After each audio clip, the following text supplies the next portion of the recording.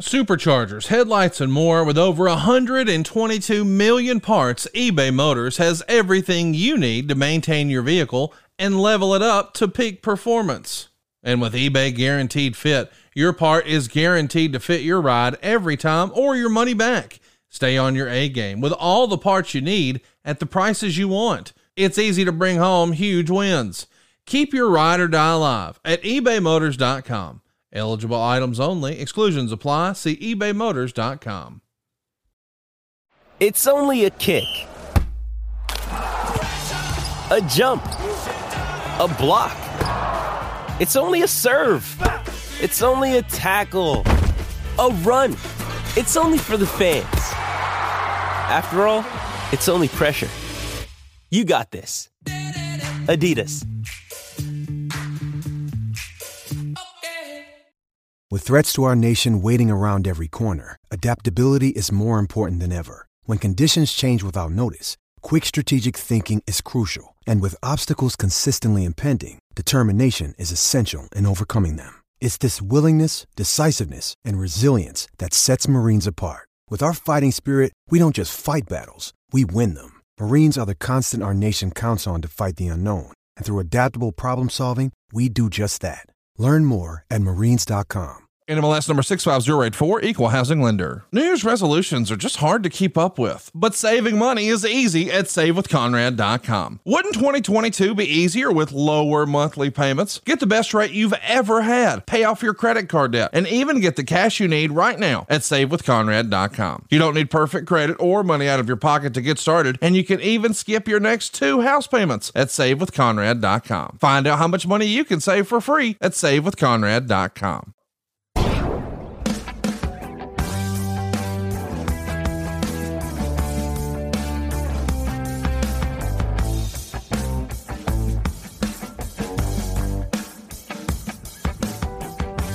Hey, it's Conrad Thompson, and you're listening to DDP Snake Pit. And of course, we can't do it without our Hall of Fame duo. Up first, Mr. Jake the Snake Roberts. Jake, how are you, man? Well, like a sore and you can't beat it. And of course, Diamond Dallas Page. DDP, how are you, dude? Like the shirt says, unstoppable.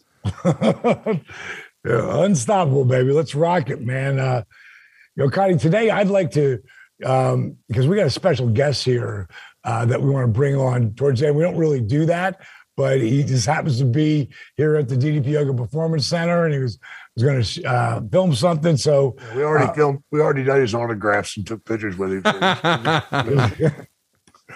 So we'll do. Let's start off with the heels today, and then we'll end with our guest. I like it. So where we left everything off was episode 3, Cheap Heat. We first meet Ricky Rabies, and now we're going to start easing into episode 4, but let's put a bow on episode 3.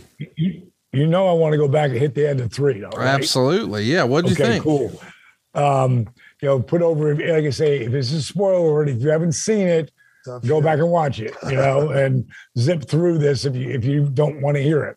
Want to give props to our boy CM Punk, who did a hell of a job in that show. Good, I didn't even know it was him. Yeah, that's crazy. We talked about that because Jake and I we watch it separately, and then we don't talk about it until we get here. So I thought that was pretty cool. And it might sound like we're really like blowing these people, like, oh my God. So no, we really feel this shit.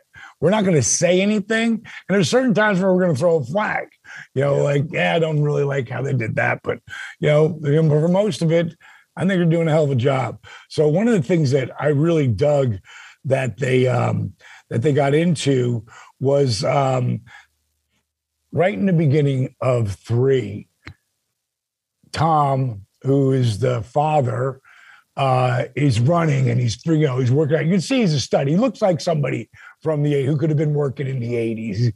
He was really well. They did really good casting with him. I'm doing a favor, look up his name, Conrad, because I didn't get that. Sure.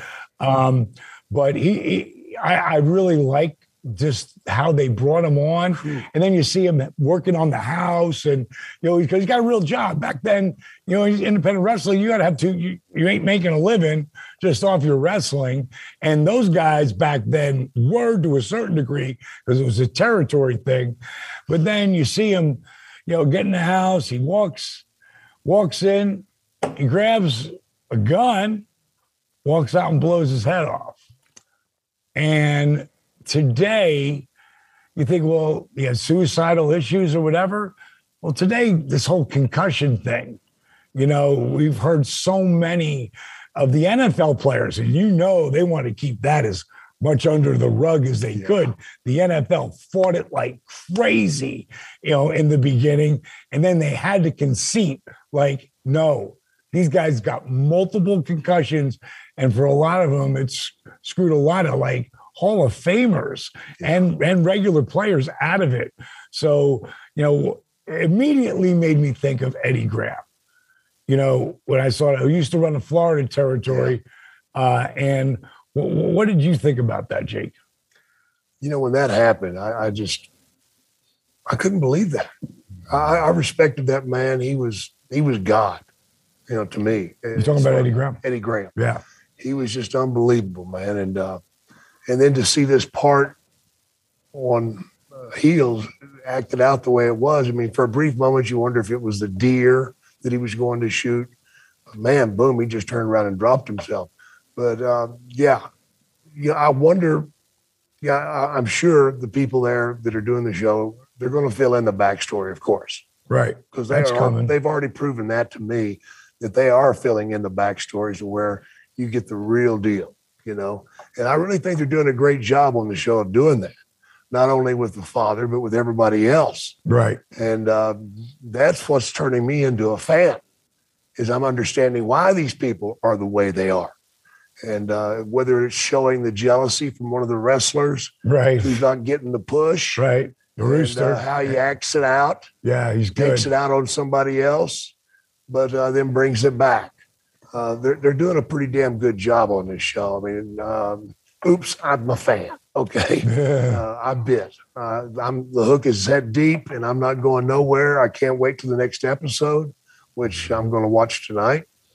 And they're doing a great job, man. And folks, if you haven't watched the episodes, and you're still, if you've watched the episodes and you still aren't hooked, you need to check your pulse. You might not be alive. One of the things I like too in that episode 4 was episode 3, where you had the kid, you had Ace. And he's worked, he wants to be a baby face because he wants to be cheered, and he hasn't really realized. He wants to be his dad. Right. But no matter what, he's from the football field, and, they dropped that pass. He could have been somebody, but he wasn't. And now he's wrestler, and he wants the accolations. He wants people cheering him. Yeah. He needs it. But outside of it, he's a fucking asshole. He's a jerk, man. He's a real heel. And a lot of times, as you know, that's kind of some parts of our business, because their egos got so big, and then they don't have the time to do things. And it happens to a lot of the guys, and you get lost in the lights, man. I liked how he was working the promo, and like, they gave, it's still written out for him. It's kind of like what they do, in the big time up at the show in WWE. They write out your stuff, and then guys who really know how to talk, they can adjust it to fit them. And that's what you see him doing.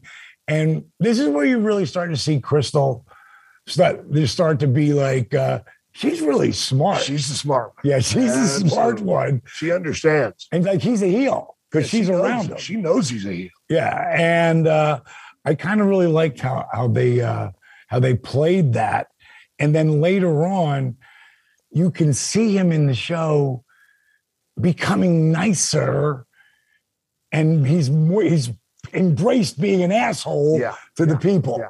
And that's what I can remember me being as big an asshole as I could be on the mic. Which was huge. And people would meet me in the bar and they go, wow, you're nothing like that guy. I go, well, I love playing the bad guy. And a lot of the bad guys are the nicest guys. So, baby faces are usually full of their shit. They don't have time for you. Afford Anything talks about how to avoid common pitfalls, how to refine your mental models, and how to think about how to think. Paula, while certainly you can mess up on $1 million a year, it is far less likely than it is on $30,000 a year. Right. I would meet wonderful people that were struggling with a budget that was super tight. It was 100%. You need to make more money. Make smarter choices and build a better life. Afford anything, wherever you listen. This year, it's time to get off the couch and get back into the bedroom. Blue Chew can help. Guys, we know that confidence can take you far in life, and when you feel confident, you're at your best, especially when it comes time to step up to the plate. That's where Blue Chew comes in. Blue Chew is a unique online service that delivers the same active ingredients as both Viagra and Cialis, but in chewable form and at a fraction of the cost. You can take these dudes anytime, day or night, so you can plan ahead or be ready whenever an opportunity arises. Now, the process is simple. Sign up at BlueChew.com, consult with one of their licensed medical providers, and once you're approved, you'll receive your prescription within days. And here's the best part. It's all done online. So no visits to the doctor's office, no awkward conversations, and no waiting in line at the pharmacy. Blue Chew's tablets are made in the USA, prepared and shipped directly to your door, all in a discreet package. And guys, I've heard the ladies say there's nothing sexier than confidence. Well, Blue Chew can help give you that confidence you need where it counts. And if you could benefit from extra confidence when it's time to perform, Blue Chew can help. And we've got a special deal for our listeners.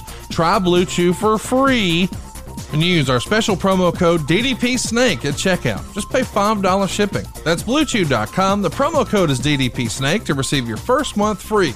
Visit BlueChew.com for more details and important safety information.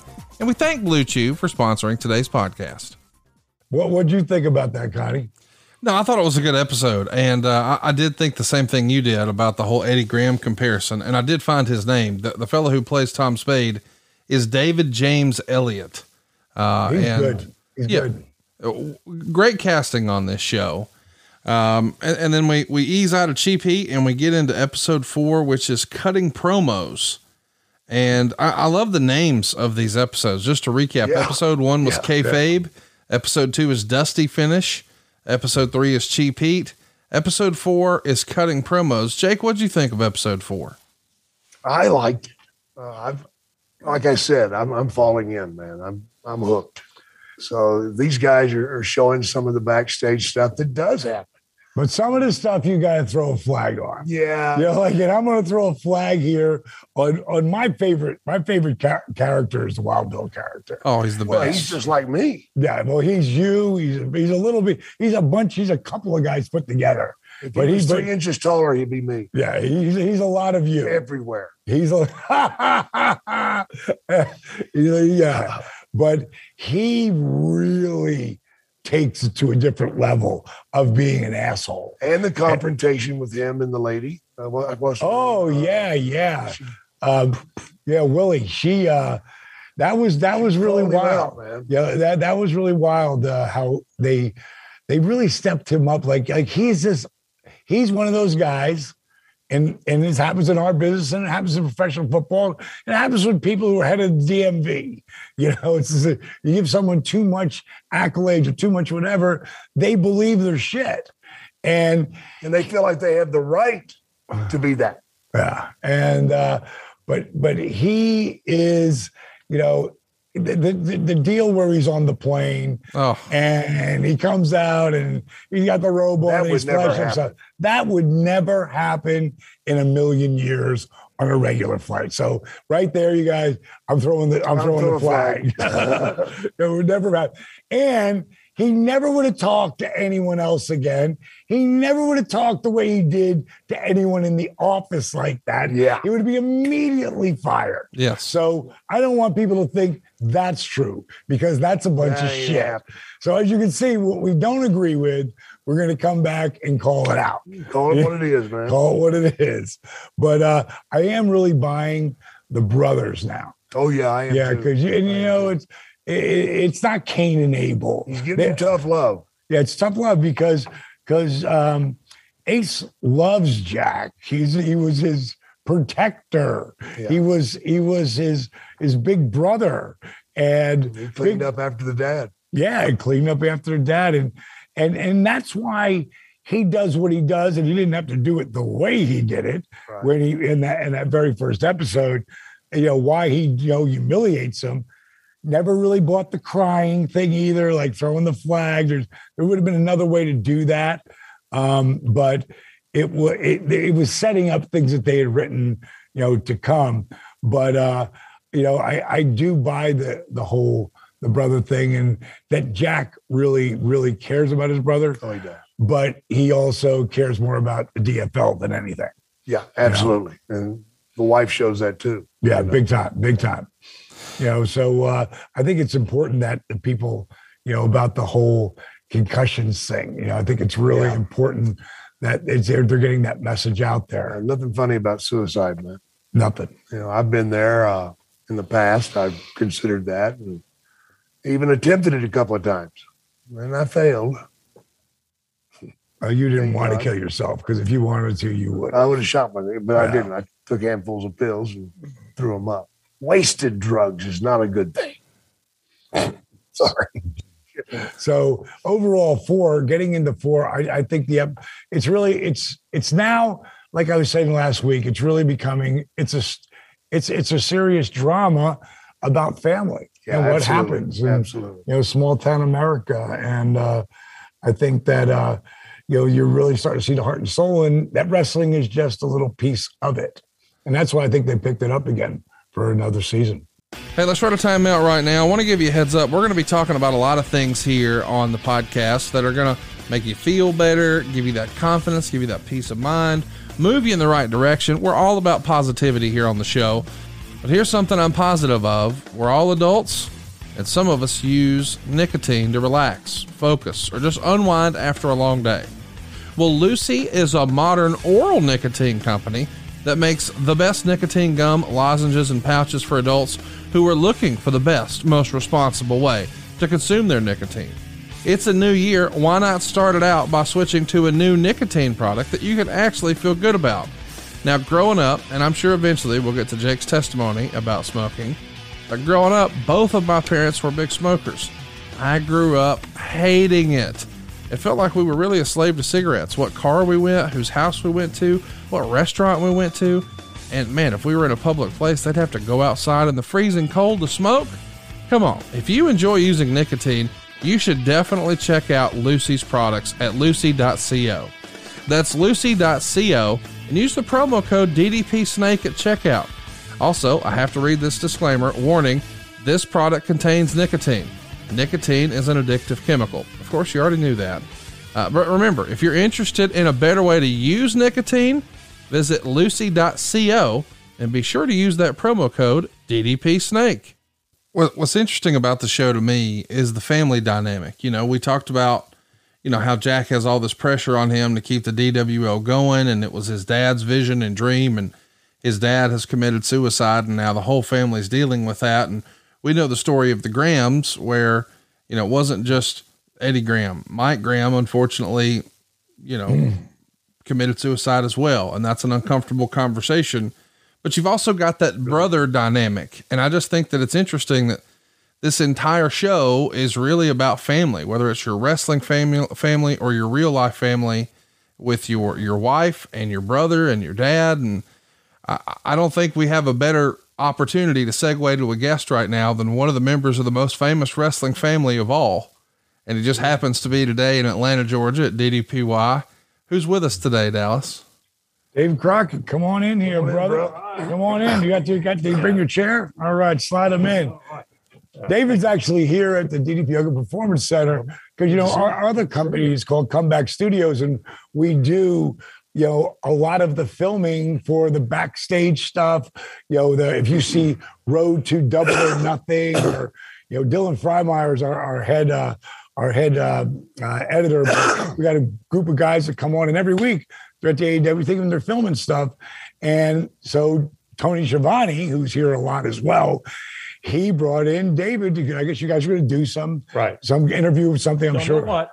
Don't know. Because why would you? Yeah. Why would you? Why would I? I have no idea. So you could have been prepared. But, they're just playing it safe. Wait a minute. You were talking about Mike Graham. I have to tell you a story. He would not have the job that he had in Florida that hadn't been for my father. My father took him down and introduced him Cowboy Luttrell. He's the guy that's right. owned it. He owned it. And he said, here's the guy for you. Wow. And the rest is history. So you're saying Eddie Graham or Mike Graham? Eddie Graham. Eddie Graham. Sorry, yeah, let's go. Cowboy Luttrell owned that territory. Yeah. I remember as a kid sitting out in the car sweating, waiting for my father to come out of the office, and he'd be up meeting with Cowboy Luttrell. Yeah. Dusty, who is my brother, long as with Jake, Dusty would always talked about Eddie. Yeah. What a mind. Yeah. And he liked Dusty because he became his junior booker or whatever in Florida Championship Wrestling. And that's where Dusty really learned everything he did. And he'd be the one to tell you, he learned it all from Eddie Graham. Yeah. Eddie was his mentor. Oh my God. Yeah. That Eddie would, working for him was hard because he got the best out of him. And he would do it if you were qualified for that position. He would lay out a finish, which most of the time is just several moves, and then you do what you're going to do. He would lay out a finish that would be 8-9 minutes long. The thing is, though, he knew you could do it because he'd done it. Right. Yeah, so, he wouldn't ask you to do anything he wouldn't do. Exactly. Yeah. But he knew how to do it. Yes. And he would, by laying these finishes out, he would get the emotions put into it. Yeah. Right. He would get, I always said, there's too many, you ever heard the expression, there's too many chiefs, not enough Indians? Yes. Right. As a booker, you're taking care of the whole territory. So you've got to devise these or develop these characters. And sometimes guys just don't want to go that way, or they don't know how to go that way or how to change. They feel like they're doing one thing. You don't ever want to do one thing. You get stuck in a rut. Right. And it's not new. It's not refreshing. It's not exciting. But Eddie Graham would give you these finishes that would make you a better wrestler, a better performer. Plus, he'd get you to buy into it. Absolutely. Become that character. Oh, my God. He would make you feel, that move, whatever it's going to come about, and he'd let you know what's down at the end of the tunnel, and you go, aha. You always have the aha moments. Yeah. Now, he's the one that told me when we lay a finish out, he would not watch the match. He would listen to the match. Right. And he would tell you, they missed a spot. What do you mean? There should have been a pop there, or there should have been a there. Right. What the hell did they do wrong? So when they come back for the ring, you say, what'd you guys miss? Well, that one spot, we missed that one. Yeah, I could tell.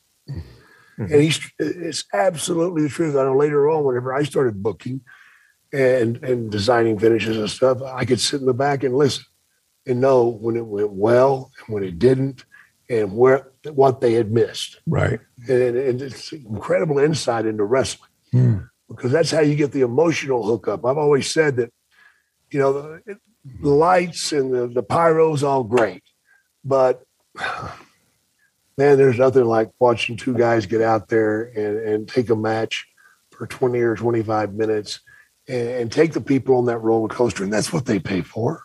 They want to go on that roller coaster. They want the aha moments. They want the, oh my God moments. Right. They want to be surprised. I've always said that wrestling was like sex. You don't want to go to do your best move first. If you do, it's going to be a short run, folks. Oh, yeah. It'll be like a rabbit. It'll be like me going out and DDT the guy the first move in the match. Yeah. You don't do that. That's stupid. You save it for the end, And that's what they taught me. Well, Jake, it reminds me of a show that's on TV now, The Voice. They don't look at the person. They just listen to the person sing.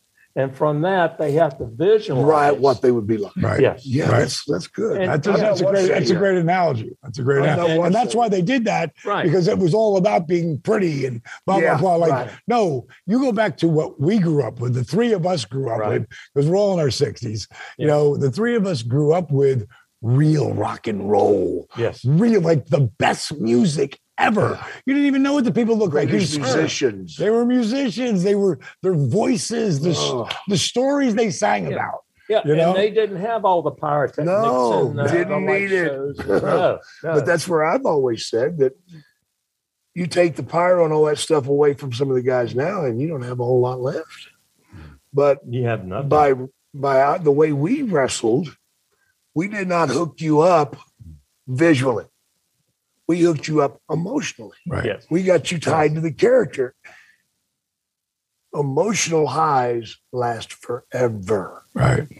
Visual highs, you start looking for the next pop 10 seconds later. I want to see something else. Your mind does. It's that quote. I can't remember who said it. It was a black woman a long time ago. She said, they may not remember who you are or what you said, but they'll remember the way you made them feel. That's it. Yes. That's that emotion. That's what you remember. Right. You want them leaving the arena or the Coliseum drained emotionally. They can be dejected. They can be happy. But the thing is, they're satisfied. Right. Yeah. They're satisfied. Or they're pissed off. Yeah. Pissed off. Yeah. Without the hook, somebody's going to be hurt. What a great segue. I didn't even know that. That was a great segue, you coming in and bringing it up there. And also, I'd be remiss if Michael Graham, who was a very, very good friend of mine. And he brought me into Florida Championship Wrestling because I sent him a videotape. And I'd already met him because on my way to do the show, I was managing back then. Right. And I got my Diamond Dolls in the back. I got my buddy Rock Hard Rick with me. Got the 62 Pink Cadillac driving from Fort Myers to Tampa and around Venice. It dies. And that's right, you were a manager. And that's where I started with it. And I made the shot. Yeah. Got to meet Mike because we had talked earlier about when he wanted to bring me in to work with Bad Company. And then now it's maybe 5 months later, and I've sent him a tape. And this is all crazy. This is coming about like this. There is no WCW. There's the NWA. There's Crockett territory. There's Watts territory. There's territories all over the country still, but they're going away. Right. Because WWE is taking big talent. Right. And they're... I know that Ted Turner wanted to buy the WWF, but Vince wouldn't sell it to him. So that's where you guys come in. Well, too, and plus, Ted Turner and Vince McMahon are so much alike. It would be an atomic bomb. Oh, yeah. There'd only be one. And so we came in, bought it, and we basically financed the first WrestleMania. That's what we did. For Vince. Now give that to me. All right. So again, we paid Vince for TBS. Oh, so you paid Vince to get that. Yes. Right. And it was, you need to do this because it's just not working. And we realized for us to survive that we needed to do that. We didn't have a national springboard. So you're going to TBS to take that spot. Right. But you guys were red hot right before that. Yes, we were. And so it made sense for us to do that. But that also financed the first WrestleMania. And so we had TBS, he had WrestleMania, but that helped us. We started just going gangbusters off of TBS. And we had 82 syndicated shows that we were sending out everywhere. Matter of fact, we even... Now, are you WCW then? Well, or still NWA? Jim Crockett Promotions. NWA. Okay, that's what I thought. I just want to make sure they understand that. We're still NWA with Jim Crockett Promotions. Right. And we promoted in L.A. off of TBS. Right. And we'd sell out there. And we would just make forays out just to... So to keep everybody Question, honest. Is Dusty booking then? Dusty is booking some, yes. Yeah, okay. Yeah. It was a combination of several different, you had, when we did that, you had Georgia Championship Wrestling, which was Ole. Right. Yeah. That's who I work for. That's a whole new movie. What are you waiting for? Hurry up and go to savewithconrad.com. Hurry up and start saving money. That's what we're talking about. Keeping more of your own money That really is what we do at SaveWithConrad.com. How's this for starters? No house payments for 2 months. And when it comes time for you to start making payments 2 months from now, it's going to be the best deal you ever had. You see, not only are we going to get you the best interest rate you ever had, we're also going to help you get out of debt faster and do it with cheaper monthly payments. Now, you don't need perfect credit or money out of your pocket to do this, but if you're in a 30-year loan, it's not a matter of if we can save you money. It really is a matter of how much. And I'm sure you know by now your house is worth more than ever before. Why not use that newfound equity to get rid of your private mortgage insurance? That PMI, as we like to call it, could save you hundreds of dollars each and every month, and you could be paying it unnecessarily. Stop giving your money away. Get rid of your PMI. Get the best rate you ever had. And hey, if you've got credit card debt, what are you doing? The average interest rate is over 19% on credit cards in America, and you know you can do better than that. Plus, the interest you pay on a credit card is not tax deductible. So not only can we get you a better rate, but a greater tax deduction too. If you could get a lower monthly payment and a greater tax deduction and save tens of thousands of dollars by paying your house off faster, why wouldn't you? Hurry, find out how much money you can save for free at SaveWithConrad.com. NMLS number 65084, equal housing lender. And that's right, don't forget, skip your next 2 payments at SaveWithConrad.com. Time to tell you about something I'm super passionate about: protecting your family. Yes, this is a life insurance ad for GoliathLife.com, but to me, this is really about peace of mind. Think about insurance for a second. We all get medical and auto insurance, yet we never even know if we're going to have a need for it. Let me let you in on a little secret. You need life insurance. We're all going to die. Now, as you let that reality sink in, think about what would happen if your family stopped having your income tomorrow. If you don't have a plan for that, you need to visit GoliathLife.com. And I mean right now. And just personally, I've lost 2 friends in their 40s this past year and a half, and I don't even want to think about what their families would be going through had they not had life insurance. If you don't have it, get it. Protect your family. And I suggest you go to GoliathLife.com because they've made the process of getting affordable life insurance super easy. Goliath Life streamlines the life insurance process by allowing you to get quotes for more than 20 carriers within minutes. And you'll pick your terms and payments to fit your budget. You pick your price, you start the online application immediately, and even schedule the medical exam to come to you. And I've done it. They sent someone to my office. I skipped the phone calls, the paperwork, and the crazy invasive conversations. Goliath Life makes buying life insurance simple. There's no hidden fees, no upsells, no hassle, hell, not even a phone call. Goliath Life is life insurance in your hands on your time. Get multiple quick quotes right now from the comfort of your own home and begin your application in a few easy clicks right now at GoliathLife.com. And Jake, you had been on TBS for a while through Georgia. Tell everybody, right. It's hard to think back now, when we didn't just have every wrestling show in our phone, right? But the reality is back then, folks only had a handful of channels, and now this superstation comes on, WTBS, and Georgia Championship Wrestling just happens to be in the right place, right time. And you're one of the first benefactors of that, right? Absolutely. Yes. I got a hell of a push in there.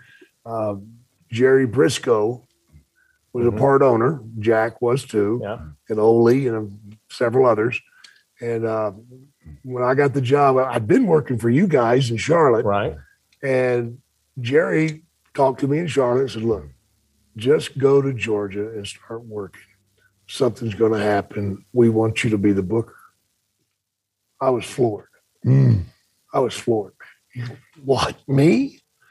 And because I spent a lot of time in the car with him. They thought I had a good head for it. So I went to Georgia, started just wrestling. And Buzz Sawyer was the booker at the time because he was Ole's boy. Yeah. And Jerry come in, and I'm wrestling Jerry in the Omni. And I'm waiting for him to come talk to me before the match, and he's not anywhere. He's in a meeting with Ole and all the others. And I'm like, oh my God, what are we going to do out there? Jerry Briscoe, oh my God. How old are you then, Jake? 27, 28. But you're on fire at this point. No, this was my first big break. So this is the beginning of it. Yeah. And but you can work. Oh, I can work. Yeah. That's what I meant by that. So I go. I don't even have time to talk to him before the match. We go to the ring, and I'm like, holy shit, what am I going to do? He's not talking to me. And we're wrestling. And while he's got me in a hold, he goes, "Do you want the job?" "What? Do you want the job?" "What job?" Do you want the job? "Yeah, do you want the job?" "Yeah." He says, "Okay, here's how you get it. You ask for complete control." Okay. This is in the match. In the match. Yeah. In the ring. You got to be a hold. Performance. Yeah, right. And he says, "Ask for complete control. Ollie's going to fight it, but you won't do it unless you have complete control over hiring and firing of the talent and directing television." "Okay. I said, "And then what?" He goes, "Then DDT me." I go, "What? DDT me?" "You're kidding." I couldn't believe he's going to do a job for me. This is a monster moment. Oh, God. And you're finding out. It's my largest moment ever. Yeah, in the ring. In the ring. Like, that's the crazy part of this. So I DDT him. Nobody can listen in. I cover him. 1, 2, 3. I go to the back. I'm getting undressed. They said, "Jake, get your ass in the office." I went, "Holy shit." So I go to the office, and Fred Ward was in there, and oh my God, Jim Barnett was there, and they're all in there, and they're arguing. They want, one group wants Gary Hart to be the booker, and only wants Buzz. And so basically, I get it by default. They both cancel each other out, and I get it. But you should have seen Ole's face when I said, "I won't do it unless I have complete control." Several F-bombs happened. I thought he was coming over his desk after me because he crawled on top of his desk with one knee. And I'm like, "God damn, man. Come on." He could be an intense. Oh, he was very, very intimidating, man. But see, I'd had a taste of Bill Watts. And I knew what that shit was about. Smoke up your ass. And I stuck with it, and I got it. Now, here's the rib that I used to play on Ole. It drove him insane. Every week I'd go to the office, which I did not need to do, but you're required to. Right. And on Thursday or Friday, he'd start on Wednesday. "What are you doing on TV this week?" So it's a secret. "God damn it, I want to know what you're doing. You're not pulling this shit with me." And every day he's on my ass about it.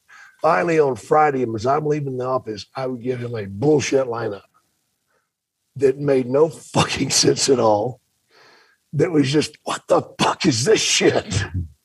And as I'd leave, I could hear him screaming, "Get here!" And I just keep going.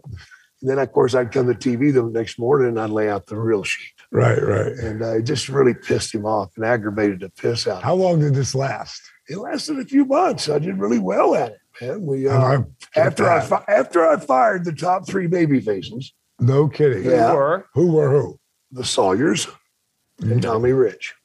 Really? Yeah. Tommy actually quit before I could fire him. How old was Tommy then? Oh, I don't know, brother. 30. Okay. Yeah. Tommy had been hot, but that had passed, and there was an incident in the Omni with Buzz and him having a match, and they were both so drunk. No. Yeah, imagine that. Yeah.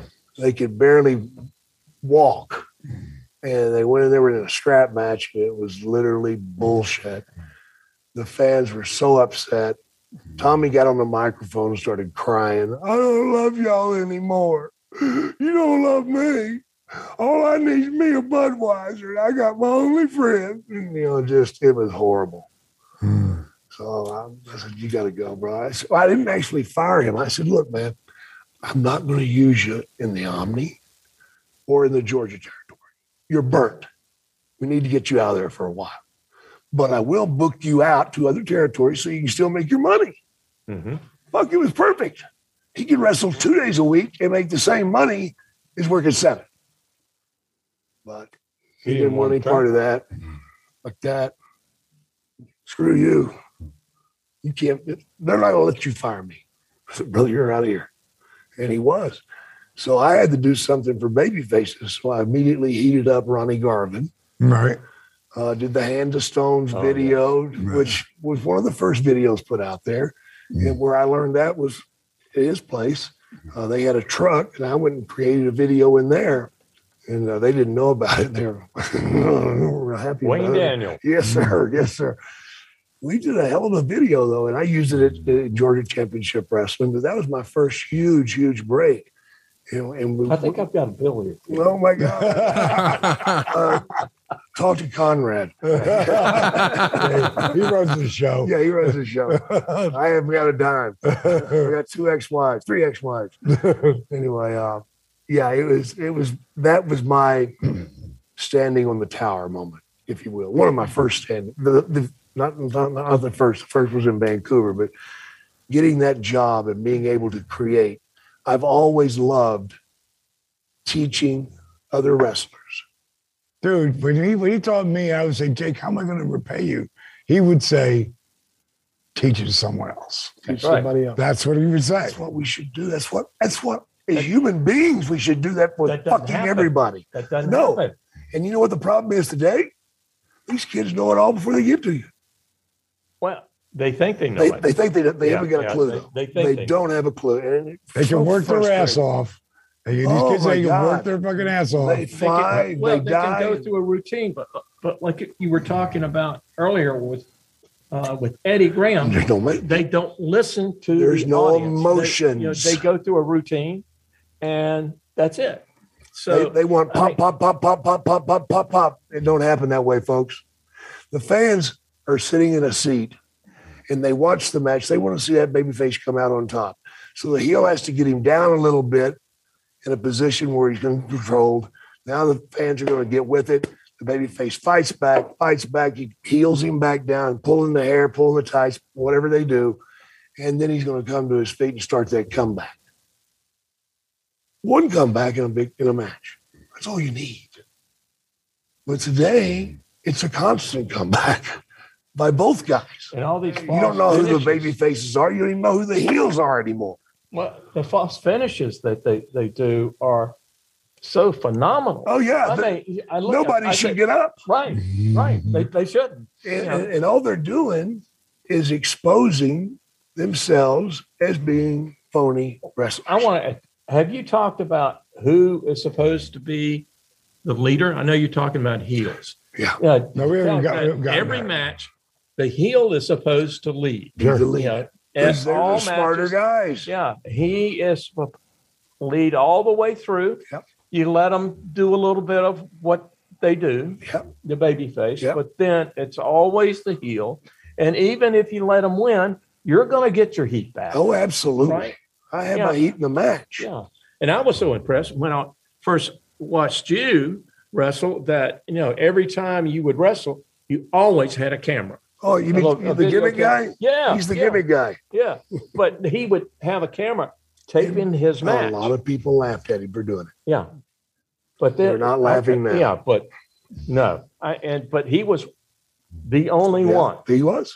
The only one that had a camera there. And I would bring those matches to Jake, and I have a bunch of them, and he suffered through a lot of really bad matches. But also what I would do with that, me and Austin drove together a lot.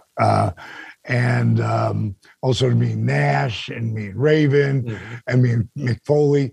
But we'd go after, because I didn't just film my match. When it was a house show, I filmed everyone's.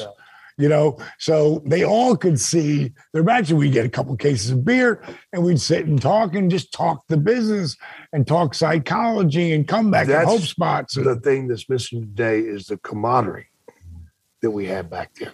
It was different. There was so much taught in a hotel room with a couple cases of beer and watching those things. There was so much taught riding in a car for 4 or 5 hours. I mean, like, you're together. You got to stay awake. You got to stay awake. You don't want to, nobody needs to go to sleep. So there's people who know, and most of these people are watching, you've heard it, but when we fly into a town, we might wrestle there, but the next night it's 100 or 200 or 300 miles away. Or even 4. Well, that your day, yeah. In the early days. Bill Watts used to send that's Bill Watts. 600-mile trip every 2 weeks from Tulsa to New Orleans. Yeah, that's a tough ride. That's a couple cases of beer. No, that's a couple. Well, never mind. Yeah, I'm not going to say that. And back then, it was just a normal thing. Because it was had your beer cooled down, right? But when you're a top guy, you got money, you got the big car. When you're a bottom guy, where I was, I filmed everything my entire career, but when you're a bottom guy, it's 4 guys, 250 pounds or bigger, in a mid-sized car. Yeah. And you got to get your bags in there. And, I mean, you couldn't be any more uncomfortable. I wouldn't change it for anything in the world because there's so many great memories that come out of that. And that's where you bond real relationships. And who was just talking to me about it? I think you were talking about, about the young guys they're coming. It was me and Cody last night. I went to go see the Nightmare Factory a couple of weeks ago, and we were talking about some of these young kids that they have. And he's like, hang out with those guys because they don't really get the chance. They don't drive.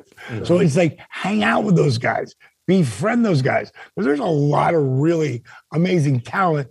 And I think with Jake being around, not his foot's back and being able to go back there, because the guys who really want to know, and it might be this next generation of guys that are coming up that want to know how I don't have to get up. I just took one of the most devastating bumps ever. I don't have to get right up and do another one. Let me crawl to the rope and pull and let him get some heat. The anticipation of the act is what you want. But because once you have the act done, it's over. Right. And the bonding, I always tell people, it's not about who you know or who knows you. It's about who's willing to say they know you. And when you're bonding at those moments, you create those real friendships. Without Kevin Nash, without Scott Hall, without, those 2 guys, because they're the 2 guys, when they came back, we're like, why are you doing something with him? And I helped Scott Hall get his job and created the Diamond Stud look, which would become Razor Ramon, which he made millions of dollars with. And when Kevin Nash and I were bottom curtain jerkers as a tag team, his money went down and down and down. And he's like, I'm going back to bar business. And I'm like, no, you're not. He worked for my father-in-law. Yeah, right. He worked for the Cheetah. And he was on a day crew. He was the day manager of that and made great money. Yeah. Made great money. And he was like, I'm going back to business. I'm like, no, you're not, bro. You're going to be one of the biggest stars in the world, bro. It's hard to hang on sometimes, man. But he did. Fire in the belly. Yeah. The fire in the belly is going to determine if you can stick it out. Yeah. Is something preventing you from achieving your goals? What interferes with your happiness? Check out BetterHelp.com/DDPSnake. BetterHelp will assess your needs and match you with your own licensed professional therapist. They'll allow you to connect in a safe and private online environment. It really is so convenient. And you can start communicating in under 48 hours. It's not a crisis line. It's not self-help. It is professional counseling done securely online. Send a message to your counselor anytime. You'll get a timely and thoughtful response. Plus, you can schedule weekly video or phone sessions, all without ever having to sit in an uncomfortable waiting room. BetterHelp is committed to facilitating great therapeutic matches so they can make it easy and free to change counselors if needed. It's also more affordable than traditional offline counseling, and they've even got financial aid available. The service is available for clients worldwide. Find the particular expertise you need online. Don't limit yourself to counselors located near you. By the way, licensed professional counselors are also there who specialize in depression, stress, anxiety, relationships, sleeping, trauma, anger, family conflicts, LGBT matters, grief, and even self-esteem. Anything you share is confidential, it's convenient, it's professional, it's affordable. And we recommend you check out their testimonials that are posted daily at BetterHelp.com. And by the way, BetterHelp has been such a sensation and so helpful across all of America that they're now recruiting additional counselors in all 50 states. I want you to start living a happier life today. And as a listener, you'll get 10% off your first month by visiting our sponsor at BetterHelp.com/DDPSnake. Join over 1 million people who have taken charge of their mental health. Again, that's BetterHelp, HELP.com/DDPSnake. BetterHelp.com/DDPSnake. That's BetterHelp.com/DDPSnake. And we thank BetterHelp for sponsoring today's podcast. All right, let's run a timeout right now. Can't wait to tell you about a brand new product that changed my life in 2021, and I know it's going to change yours in 2022. It's Chili Sleep. Now listen up. Science tells us the best way to achieve and maintain consistent, deep sleep is by lowering our core body temperature. We're talking temperature-controlled sleep. That's going to restore your testosterone levels, repair your muscles after a hard day's work, and even improve your cognitive function so you always start your day feeling sharp and alert. Chili Sleep makes customizable, climate-controlled sleep solutions that help you improve your entire well-being. Chili Sleep makes the Ooler and Cube sleep system, both hydro-powered, both temperature-controlled mattress toppers that fit over your existing mattress to provide your ideal sleep temperature. And I mean it. My family has the Ooler. I like to keep my bed around 60 degrees. My wife wants to climb into an 80-degree bed, but then once she's off to sleep, it automatically drops down to somewhere in the 60s that she likes it, but then it'll warm her up to wake her up. She doesn't have to go ahead and do that every night. She gets to set it and forget it. These luxury mattress pads keep your bed at the perfect temperature all night long for deep sleep, whether you sleep hot or cold or even both. These sleep systems are designed to help you fall asleep, stay asleep, and give you the confidence and energy to power through your day. Imagine waking up and not feeling tired. Chili Sleep can make that happen. And for an extra layer of comfort, they also make the Chili Blanket, the only weighted blanket that can also be paired with a control unit for the ultimate sweat-free sleep. This has been such a game changer in my life. As I'm talking to you right now, my wife and I are going on vacation tomorrow for her birthday. We have a travel Chili Sleep. I'm not kidding. We have a Chili Sleep we keep here at the house, and then we have one when we have to leave town. I don't want to sleep on a bed again without Chili Sleep. Head over to chilisleep.com/DDPSnake to learn more and check out a special offer available exclusively for DD Snake Pit listeners and only for a limited time. That's chili, CHILI, sleep.com/DDPSnake to take advantage of our exclusive discount and wake up refreshed every day. That's chilisleep.com/DDPSnake. Now let's get back to the program. You know, I was thinking about the commodity that you developed back in the day in Florida. There was this ratty ass holy T-shirt that was treasured more than money. And the way you got this shirt was by kicking the owner's ass. And it was these were guys that I'd never get out of the car with. You know, the Briscoes and those guys, you know. When you say get out of the car with, fight. Right, that's what it means. Not punch. No, he means like, no, let's pull the fuck over. And let's see. Let's see. Like, you know, we'd be drinking, and we'd be following them, and they'd pull over. Oh, my God, they're going to do it. And we'd pull over and get behind them, put the lights on them, and they'd get out, and the next thing you know, this guy's cut and bleeding. They throw an arm around him, give him a beer, and hop back in the car. You didn't get the fucking shirt, did you? Hell no, but I got that. I want to point out, because a lot of people know Jerry Briscoe, but they know him as being the clowns that Vince did to him. Yeah. And Pat, the clown. Jerry Briscoe is one of the baddest men alive. Amen, brother. Breathing Amen. air. Yes. The baddest motherfucker out there. That's why I didn't want to lay on top of Jack, him. both of them. That's why I did not want to lay on top of him. I thought something was going to happen to me. Yeah, the more they drink, they'd have that gleam in them. Oh, God, you're glassy. When he got glassy, you know, old Wahoo used to get out every now and then, too. That crazy son of a bitch. Oh, my God. That is the biggest hand I ever seen. Oh, he beat the shit. Exactly. Vitamins. The paint, spray paint on it. Oh, we used to go around in his head, and we'd leave a big circle. Oh, my God. He would get so pissed off. Oh, and God. It'd all come off in the back. Yeah, I know, but it didn't matter. You know? I had so much respect for him. What a great athlete he was. Yeah. What did he play for, the Jets? Yeah, the Dolphins. And Dolphins, too. Yeah. Yes. In college, he bet he could run from Stillwater to OU. How far is that? 40, 50 miles. He bet a six-pack of beer. He was in college. Right. By the time he had ran it, he was getting national coverage. Really? They brought cameras out watching this crazy fucking Indian. When he played football, They'd say, tackle by who? Wahoo. That's who. Wow. He was a beast, bro. Yeah. I remember those nights working for Mr. Crockett here. And I'd watch Flair and I'd watch Piper come in and their chest would just be bleeding. Yes. Because Wahoo would take you out there and chop you so hard that you got giant blood blisters. Oh, I'm sure. And by the end of the match, he'd bust them for you. Thanks, Wahoo. You know what that's so like? Glad I missed that. You know what that's like, getting 2 or 3 nights in a row of that shit? Oh, my God. Another one that's good at that, John Valentine. Oh, well, that's a different animal there. He was a killer. Now, Johnny Valentine broke his back in the flight. Yeah. Crash. Yeah, he and I were on that, and he was telling me, he said, David, be glad you don't remember. So you got knocked out. I had a real bad concussion. And he was saying we were the last 2 that took off the plane. He thought his legs were caught on metal underneath, and he was trying to get him out. He didn't realize that his back was broken. He could smell the fuel. He was saying that, and all he was thinking is it's going to catch on fire. Right. Yeah.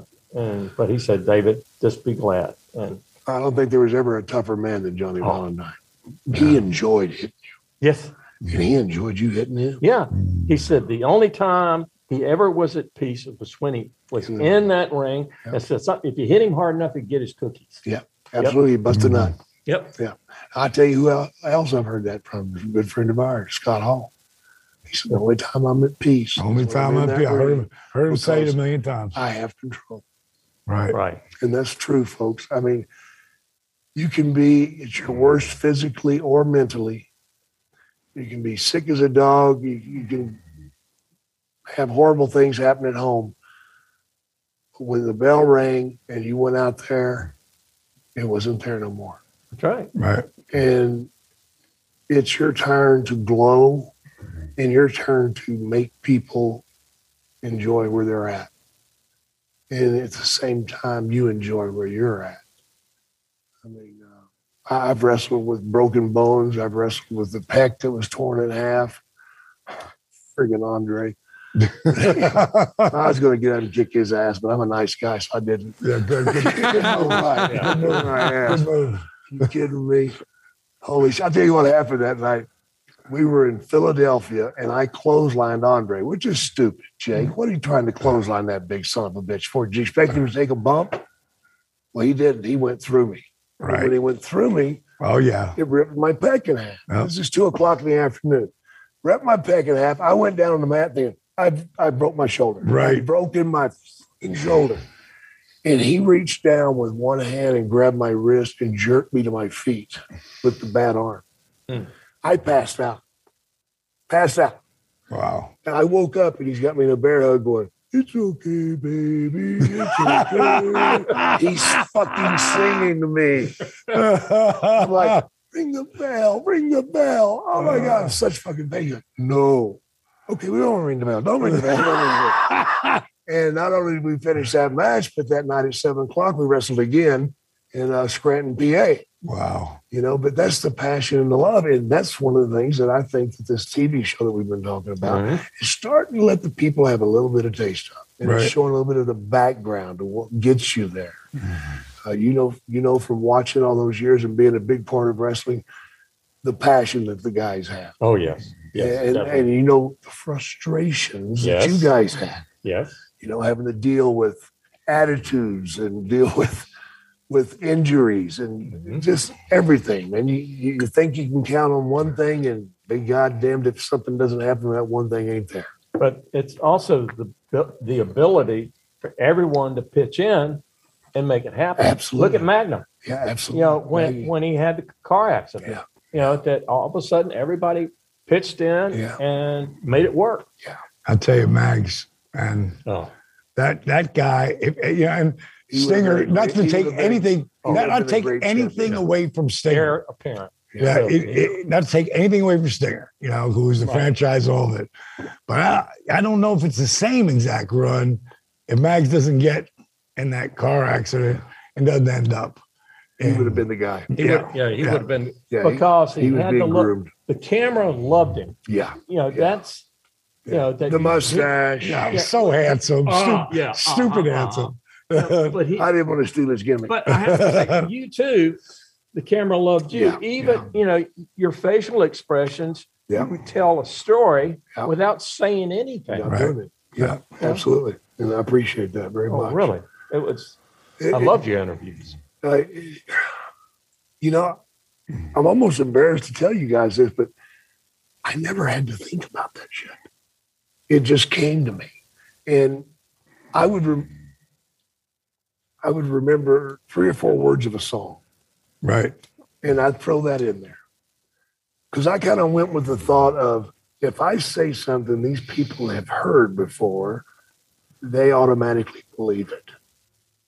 So if you say several words from a song, they go, "Oh yeah," and you think about it. Right. Like, I know. I remember you said, and Dusty used to do that too. Absolutely. He used to do all the and Superstar Billy Graham and Bob Dylan doing their you stuff. You don't have to be the greatest writer; just be smart enough to know where to steal your shit. Right. Right. Absolutely, man. So let's get into when now it becomes WCW's Ted Turner's WCW. How does that transition from where you're at? And you guys got your guy. How does that happen? See him shaking his head. No, I know, but that's what I want to hear. Because how did that transition happen? How did it happen? It's called money. Necessity. Necessity for money. Time sales we had, but they weren't coming in on a regular basis. 180 days, even longer, and just goes on and on and on. And Ted Turner looks and says, "You're a small fish, I'm a big fish, and I'm going to eat you up." And he said, "If you don't sell to me, I'll kick you off, and I can stand it longer than you can." Truth. That's true. And guess what? He was right. So, and I'm going to say this. Jimmy had already made his deal with Ted. And he wanted it. I didn't. I did not. No. I respect you so much more. I did not. And I fought it. And then as I called, was the mother card. My mother came to me and said, "David, you're going to do this." I said, "It's not right." You're right. Yeah. And Rick wasn't going to go. He said, And I was trying to get some people lined up for it, and I ran out of time, and it's the rest is history. But the thing is, Ted was the only one that wanted us. Nobody on the board of directors. Yeah, that company never helped anybody in our business. Wait a minute. Then Jack Petrie, he's the first one on the board to get us. He didn't want us, but everybody saw, oh God, we can add this to their budget and this to their budget, and for syndication and you name it, editing, all this. So we were, as far as paper money, as I call it, play money. Yeah. They used us as cash cow. Yeah. And made their numbers look good. Our numbers looked horrible. Yeah, they did. And nothing worked until Bill Shaw, who was an original Turner guy, he was head of HR, and he said, "I'll take it." Told Ted, "I'll take it." And what year was that? Oh, golly. Oh, don't ask for numbers. Shortly after that, he paid Hogan to come over. Okay, because I remember, because that's where Bischoff had told me that he had the idea of bringing Hulk in. Right. And let's go before that. Let's go to the Disney thing, where we're going to go to Disney. And that was Eric. Yep, it was Eric. And freaking went out to the Olympics. Right. Because we thought the traffic was going to be super bad and go down there. And that Eric had told me that, as I remember, it's just 20-some years ago. I can tell you about Disney. He said, "This is what," we went down there, and he said, "This is what we're going to do. And we're going to set up, right at the entrance of Disney MGM." I said, sure. And he said, "No, that's what I want you to do." And I went, okay. And so I got with our people, and we figured it out, and that's what we did. We set it up, at the entrance to Disney MGM. We use their editing facilities there, for editing, the matches and so forth. Wow. And sent tapes back to Atlanta. We were there for 6 weeks. Yes, 6 weeks. Yeah. Yeah, we stayed at the Marriott Suites, I think it was. And the resident suite, yeah. Yeah. They were down there for 6 weeks. And I remember Bish telling us. Bones. Remember the restaurant? Yeah, that was a great restaurant. But that was what year was that? 93, right? Yeah. 93? 93 is when Shaw took over. Okay, yeah. The Olympics were. The Olympics were 96. Yeah. Yeah. So let me ask you, let's go back a little farther than that. Because this is how I was originally brought up Mike Graham into this. And what had happened was, I want to say, I don't remember exactly what year it was, but there was a year where Dusty left. And he left, I don't know if it was when WCW came together. This is before he ever went to WWF, because he came to Florida. All right. And when Jack Petrick took over, he brought Jim Herd in. Right. The pizza guy, right? Yeah. And he, and he was an old military guy, and he and Dusty clashed. He wanted, it's black and white. There's no gray, and you're going to do it this way, and that's just not what you do. Yeah. And so Dreams. This is how my initial time I meet Dusty. Right. But I don't get to meet him yet. Mike Graham calls me probably about 12:30, 1 o'clock in the morning. Mm-hmm. And I'm a nightclub guy, so I'm up till 3 or 4, but I got to get to bed because I got an early flight. I work for the AWA 1 day a week, one day a month. And we'd film 4 TVs. I got strep throat and I hear my phone go off and I'm just going to let it go to the answer machine. Then I hear Michael's voice. EDP, pick up the phone. It's Michael Graham. Diamond, wake up. If you're sleeping, wake up. Come on, pick up the phone. I'm sitting here with Dusty Rhodes. I go, hey, Mike, how you doing? It's like, he goes, I'm sitting here with Dusty Rhodes. We're going to pot Florida. Dusty's coming back in. We're going to pop the territory. And, we're talking about Gary Hart, talking about Baby Doll. And, we want to see, I've been telling him about you. You're a young face, fresh face, really hasn't been seen that much. I said, he goes, I want you to get on the phone and treat him like the biggest mark ever. Cut a promo on him. I go, Mike, I got strep throat. I got nothing prepared. I go, put my tape in. He goes, VCR is broken. You're up. Good God, Dusty Rhodes, a tower power, the man. I went on, I stole everything he ever said, Albano, myself, whatever, for about 30 seconds. I said, that's all I got. I got strep throat. Silence. Dusty? I'm thinking he fucking hung up on me or something, right? And then I hear, was that a recording, kid? And we ended up talking. He brought me up there that next week when I came back from AWA, because I'm still running my nightclub in Fort Myers, Florida. I quit my day job. I'm not making any money. And he brought me up there and he asked me about myself. I told my story. Gordon Soley was there. Michael Graham was there. Steve Kern was there. And at the end, he said, well, I'll tell you what we're going to do. We're going to make you the Jesse Ventura of the 90s. And I said, color commentating? Dusty, I don't know a wrist lock or a wristwatch. I said, I can't do that. He said, no, don't worry about it. Gordon Soley going to walk you through it all. And that's how I got up there. And that's where I bonded. Oblongata, he's got him stretched over the road. Oh, that's very good. Oh, yeah. The 13 different languages. Yeah, he always had the medical terms. Yes, yes. Holy shit, this guy should operate for me. The third metatarsal of it.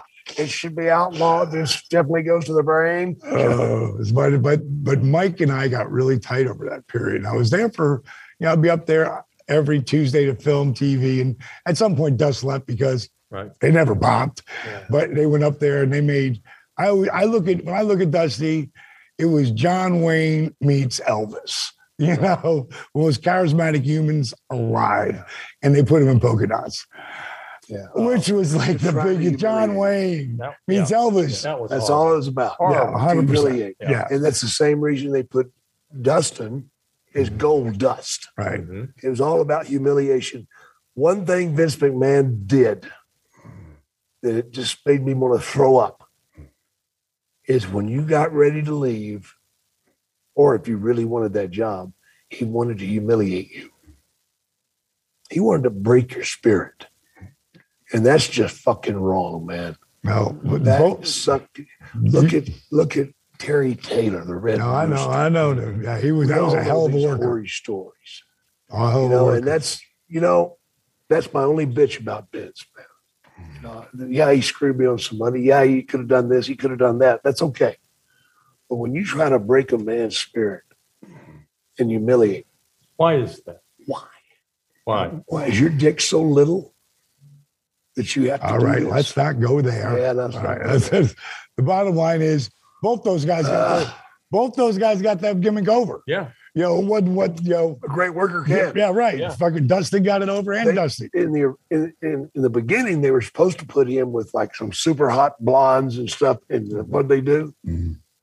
They gave him the girl from Kansas City, the older black lady. Oh, yeah. And he made it work. Yeah, she was great. And he made it work. He made it work. A great worker can. Yeah, right. So, the bottom line is I had a really strong relationship with Mike. And he was my first pay-per-view with me and him. I think it's like 92. You can correct me if I'm wrong, Conrad, because I know you will. I think it was 92. And I want to say, and I know this is wrong, but I know Bill Kazmaier's in the match. And I want to say Jushin Thunder Liger for some reason, but because my brain thinks that. But when Mike Graham hears, he looks at the sheet, he's tagging with Diamond. When you find out you're tagging with Diamond Dallas Page, you know your career's over. And wow. And the crazy part, brother. Starrcade 91 is what it was. Starrcade 91 in Virginia. It was Battle Bowl. And you're exactly right. It was a tag team match, as you laid it out. Bill Kazmaier was teaming with Jushin Thunder Liger, which feels like a fever dream to take on DDP and Mike Graham. Is that the craziest tagging of those two? What they do wrong? I have no idea how it happened. But again, me and Mike were so tight. I would drive on the road sometimes with him and Barry Windham. Yeah.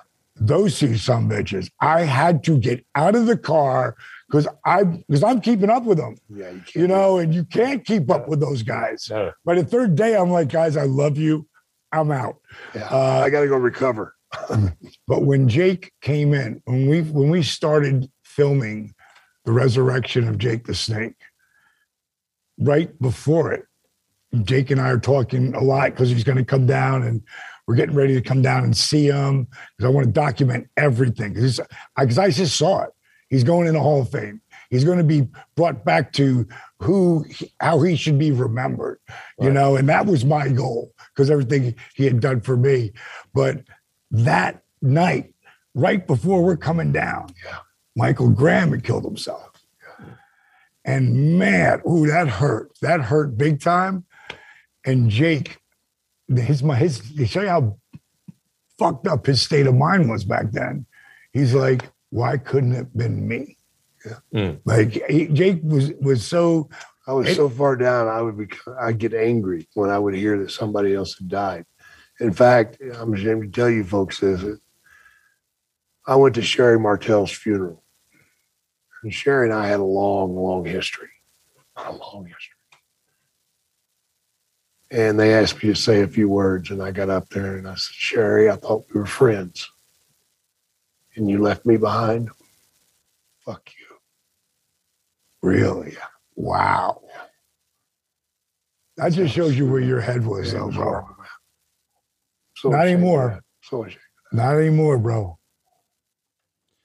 Well, Mr. Crockett, we started this episode talking about family and wrestling families, and both you and Jake come from wrestling families. And as this is airing, we're about a month away from the 1 year anniversary of the passing of your brother. And he sort of said that maybe he had made his deal already with Turner, but you come from a whole bunch of wrestling folks. You know, Jackie's running around, and of course we got Francis and your dad, and just talk to us about, you know, I know you don't know any different, but we're talking a lot about heels and the DWL and the Spade family.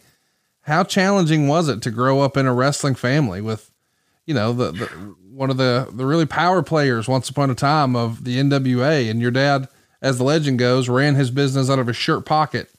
And then you and your brother just blew that thing up, man. Yeah, he did. And once he passed away, the banks and everybody looked at us and going, well, this is going to fail, you know, and it didn't. But, Dad also, he did not want me in the business. Really? Yeah, did not. He wanted somebody outside the business. Right. You know, my sister's married John Ringley, and he was in the business. Jimmy, he was in the business. Then Jackie, he was there, and I was the only one still single. That's when I was in college, and but he just said, I don't want you here. Somebody needs to look at the other side. And to me, he also had a baseball team too. Yeah, Charlotte O's. Yeah. AA baseball. Right. Yeah, it was good. But the thing is, I wanted to do the television end. That's what I wanted. And, but, unfortunately he passed away, and they wanted me to come in, and the rest is history. I renovated the ballpark, got the team there. Next thing was created our television production company, got a television truck from Eastern North Carolina, ripped everything out of it, put tape machines in, a dubbing facility, and interviews, and you name it. We were cranking away.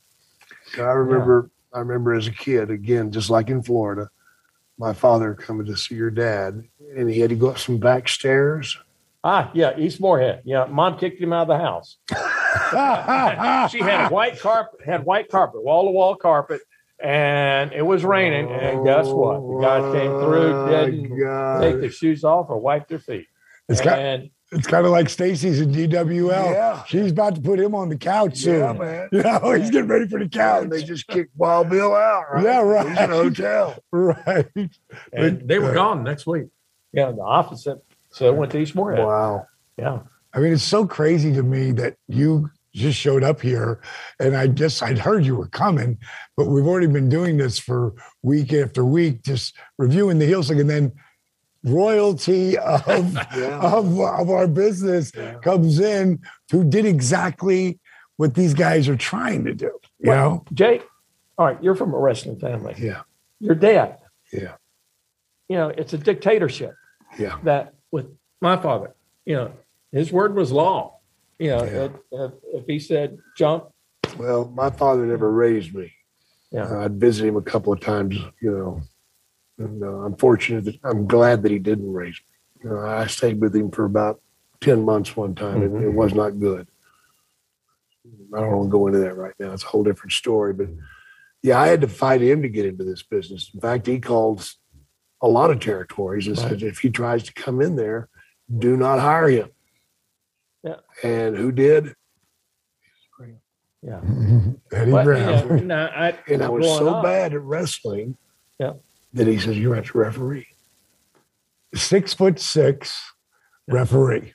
Yeah, that was a problem. But what you learn. I didn't realize it was with Eddie that you started. I knew you started. I started Bill Watts, but I started wrestling, and I was so bad that he said, I can't put you out there in the ring.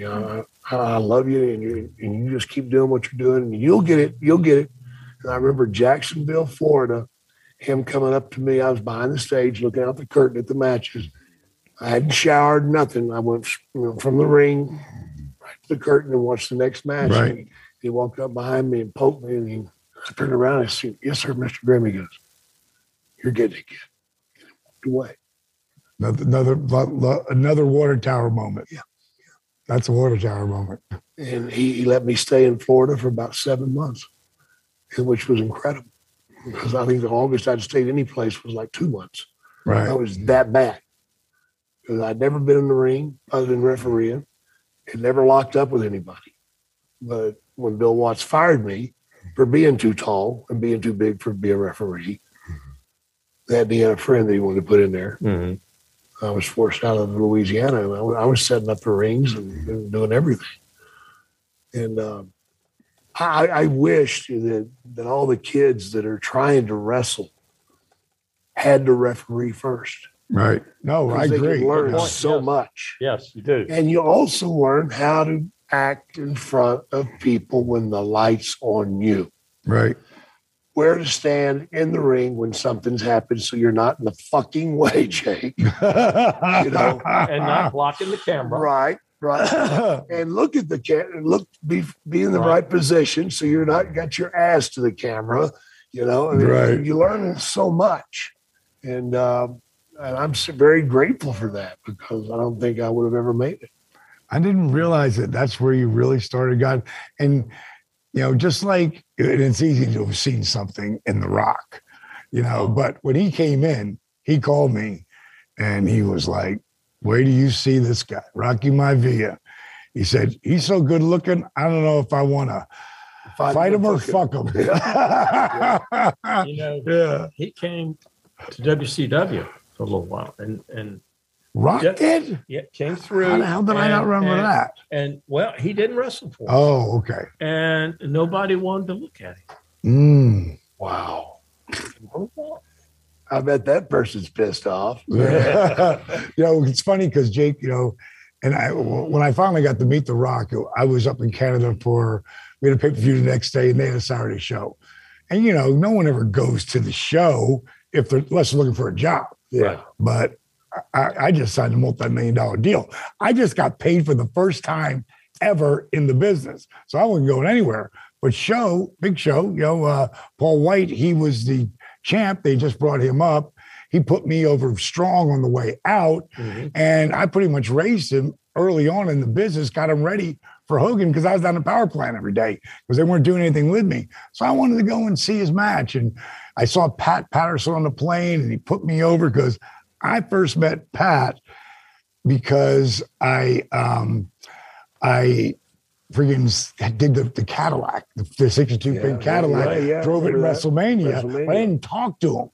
And then when I can't remember why Pat was down there, he was there to watch someone work on some, you know, match parts, and he was at the Sportatorium in Florida. And so came in there and, you know, and Freddie Blassie, I'd sent him a tape of what I was doing at AWA. Right. And he said it to Pat, brought it to Pat. Pat's like, he's got a great look, he's got a great mouth, but he's 6'8", you know, he can't put him out there as a manager. So I was dead as far as that was concerned. So now it's 8 years later and freaking I've wrestled for, it's 98. It's been a hell of a run. And he puts me over on the plane and, hey, if you want to come on by. Never thinking I want to come by, and I did. And they rushed me up to the top booth where Big Show had his family because his wife Bess is from Canada, so he had a full, private booth. But afterwards, Big Show says, "Do you want to meet The Rock?" And I said, "Yeah, I'd love to meet the guy. You know, Jake really put him over. I'd really like to talk to him."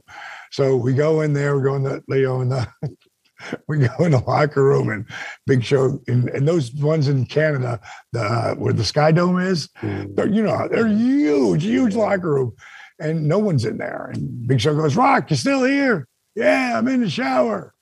He goes, "Good, I got a huge Mark who's dying to meet you." You fuck. Thanks for the intro. And I said, "Yeah, I don't want to meet you unless you're naked and you're all soapy." And I swear to God, The Rock knows the voice, right? Yeah. But not in that building. So Rock sticks his head around the corner and he's full of suns, and he goes, "Diamond," up right out. So, eventually he comes out and we're sitting and talking. And I said, Jake told me, you're going to be a big star in this business. And he said it about me in 93. And to be perfectly honest, I didn't believe him, but it gave me an inner belief in myself. He said the same thing about Austin before he was ever Stone Cold. Right. he said about you, and Jake said, and Rock said, "Oh, Jake's got a great eye for talent." And I bring this up because when I'm thinking about Eddie Graham, he saw that thing in you, you know. And then I told him about the Fight 'em or Fuck 'em line, and he popped. And then I said, you know, one of the things you did recently, and I caught you in an interview, and you were the Rock this and the Rock that, and then you went back to this guy being himself. The Rock this, the Rock that, and you went back to being this guy.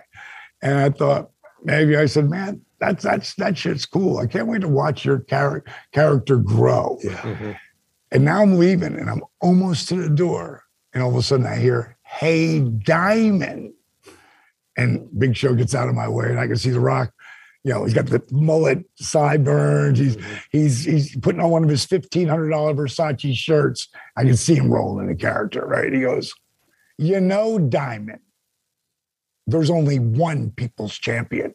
And Big Show's like, "Oh, yeah. And I just deadpanned him, and I went, "You know, Rock, you're right. And you, well, you're looking at him." Oh, and I was out the door, and it was. You don't want to get in a bullshit throwing contest with wrestling. No. It only happens once with each individual. But just the guy seeing talent like Jake saw it in the Rock. And it's easy to say, "Oh, big, good-looking guy," but there's something there. And it took a while to bring it out of him to be himself. Yeah. And you know, anybody who's ever really gotten over is just themselves exaggerated. Been magnified. You know, magnified. Yeah, absolutely. You know, you were talking about Steve Austin. When we were down at Disney, working down there, some Disney people were looking at some of the wrestlers, and they wanted him to be Dennis the Menace. And he left shortly after that. Yeah, he would have left immediately. He would have left immediately. Oh yeah, he should have never told me that. David Crockett said. That was stupid on their part. You talked about the tapes too, right? You know, when I used to film everything. And Austin and I drove together a lot, especially early on, right up until he left, until he tore his tricep. One night, we're playing the tapes, and then I hear, brother, and Steve doing Gordon Soley, you know, and then Nash comes in, and Raven comes in, and friggin' Mick Foley, Steven Regal, all these guys started laying color, but Steve was in the Gordon spot. They would come in and do it, and they were so amazing, but every night, I just overtaped them, never thinking, but right before he left, I thought to myself, what the fuck am I doing? I got to start saving this shit. So it was a match between me and Pillman. And, you know, Austin, oh God, he ribbed me so hard through this match. It was amazing. I go, I'm starting the Austin tapes. So I took it from the little tape and I put it on the VCR. And then he tore his tricep, and then Bishop let him go. And I was like, no, not that guy. Don't let that guy go, you know? But if I could have had them all, those fuckers would have been worth money. Yeah. Well, Mr. Crockett, we can't thank you enough for your time today. This was an unexpected surprise, but given that we've been talking about wrestling families, this was awesome. I have enjoyed it 100%. I have too. Me too, brother. Me too, man. God bless you, bro. God, thank you. Good timing. Thank you, Tony Schiavone. I knew this was a good idea to start this. So next week, we'll be talking about episode 5. And of course, we're going to work wrestling and we're going to work life into it. Conrad and I got on the phone the other day and we just started going all over the place. So I can promise you, as this goes on, you're never going to know really where we're going. We might even talk to you about cameos. Why do we talk to you about cameos? Well, I'll tell you why. Let them know, Jake. It's a lot of fun, man. Let me quit your job for you. Let me break up with your girlfriend. Oh, let me split with your wife. Oh, yeah. I can do it better than you, and you don't have to waste your breath. And one of the things I've had lots of practice breaking up.